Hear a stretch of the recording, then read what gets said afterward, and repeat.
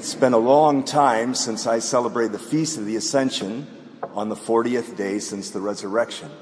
When I was a little boy, this was always a part of the calendar. And so in a way, it's a step back in time.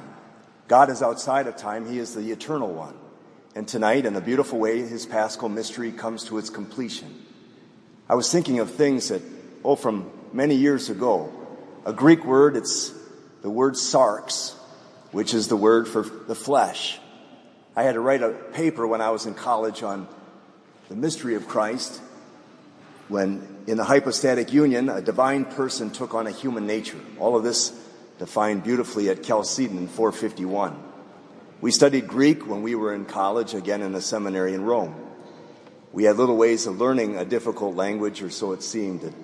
I remember some things better than others. Doulos is the Greek word for slave. We even had a little mnemonic device that there was a non-alcoholic beer called O'Doul's. We'd say that I will not be a slave to alcohol. Doulos, slave. Sarx has to do with the flesh that Jesus took on in the incarnation. Our experience of the flesh is not always such a happy one. There's a song that was titled Flesh for Fantasy. And then, of course, we hear that St. John enumerates the great pitfalls of the human heart, that the world, the flesh, and the devil. And Jesus himself says the spirit is willing, but the flesh is weak. And so our experience as fallen human beings, each one of us is a survivor of original sin. We know these struggles. Two of the capital sins, gluttony, which has to do with our physical appetites, and lust, has to do with our sexual appetites. The many struggles of the human heart. And in the incarnation, when the Word became flesh, he begins the healing of all flesh, the uniting of all hearts, the reconciliation of heaven and earth. There's a book by Saint-Exupéry, The Little Prince. There's a famous figure in there that struggles with alcohol. The little prince asks him, "Why do you drink?" He says, "To forget." "To forget what?" "That I drink." The nature of sin is a very insidious one. It pulls us down. And so the Paschal mystery, its completion, the ascension, pulls us up. It's the redemption of our bodies.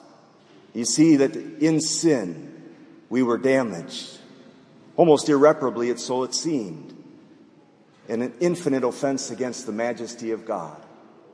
But God, by becoming one of us, could heal us. And in the beginning, in the incarnation, where he unites our flesh with his nature, and the night that he was betrayed, the institution of the Eucharist, that unless you eat my flesh and drink my blood, you cannot have life within you. And now we see his nature, his divine nature united to our human nature, ascending into heaven, a place that was lost for us by our first parents, and won for us now by God's only begotten Son. So much did he love the world then and now, that this great mystery is our hope. It gives us courage, that our spirits are willing, our flesh is still very weak. We have to be so careful of what we see with our eyes, lest we covet with our hearts. And yet now there is hope. We can be courageous in our trials, recognizing that our human nature has a place in God's kingdom. As he ascends into heaven, sure, he has his wounds to remind us that love is sacrificial. It suffers. In the world to come, there will be no suffering. But down here, there's no love without it. And the greater the love, the more the capacity for sacrifice, the more courage at the foot of the cross. The greatest love a human heart ever had was an immaculate one conceived without sin, our mother, the mother of our Savior, and she loves us, prays for us now and at the hour of our death. Let's end with a thought about mothers. It was at a Catechism of the Good Shepherd conference that I attended recently, and this lady was telling us something she had learned, that when we're little, babies, mostly movable cartilage, our cheeks are so precious that hardly anybody can refrain from pinching them, rubbing them, which does something in the baby's mind and heart. It releases all these little synapses start to fire and hormones start to flow.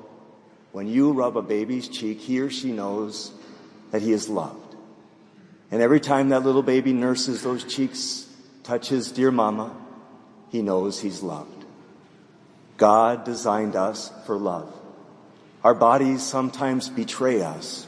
Concupiscence will be with us until the end of the age. But in Christ, his body, his flesh, it begins to heal us. It reminds us that his Father is our Father, and he loves us. In our hearts, even though the sin turns us away, his flesh unites, heals, and reconciles. This great feast, the completion of his Paschal mystery, what he came into this world to accomplish, was to teach us love. In the name of the Father, and of the Son, and of the Holy Ghost, amen.